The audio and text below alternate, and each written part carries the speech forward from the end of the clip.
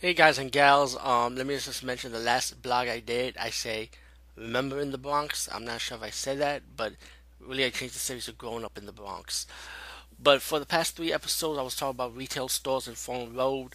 There was like a few popular ones, like really popular ones that there was in other locations. There were commercials on them.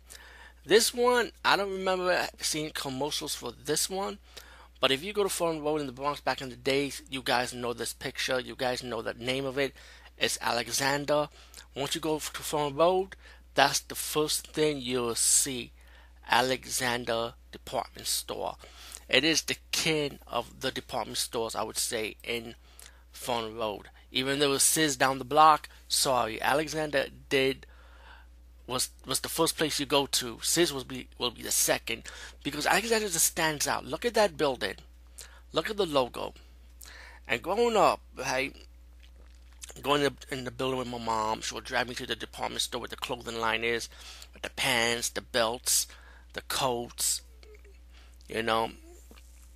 And mainly there's other stuff Alexander do sell, but it was mainly clothes. And I remember my mom used to force me to get dressed in the dressing room. I hate going to the dressing room because you get undressed and these people passing you by. And the dressing room is not even a private dressing room. People could see you getting undressed.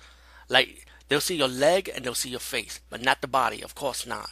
But still, it was so uncomfortable, you know. But yeah, I was a kid, you know. And did I mention the belts? Because if I didn't listen to my mom, of course she's gonna take those belts and whoop my ass. And she would too, by the way. But yeah, but Alexander had everything, but it was like the biggest retail store out there, and people would just go buy stuff. I remember those escalators. It was, oh god, it was a pain in the ass. But Alexander, yeah. But again, I say king of the retail store because you see it there, but now it's not the king because Alexander's not there no more. What I know of now is a PC Richards, you know.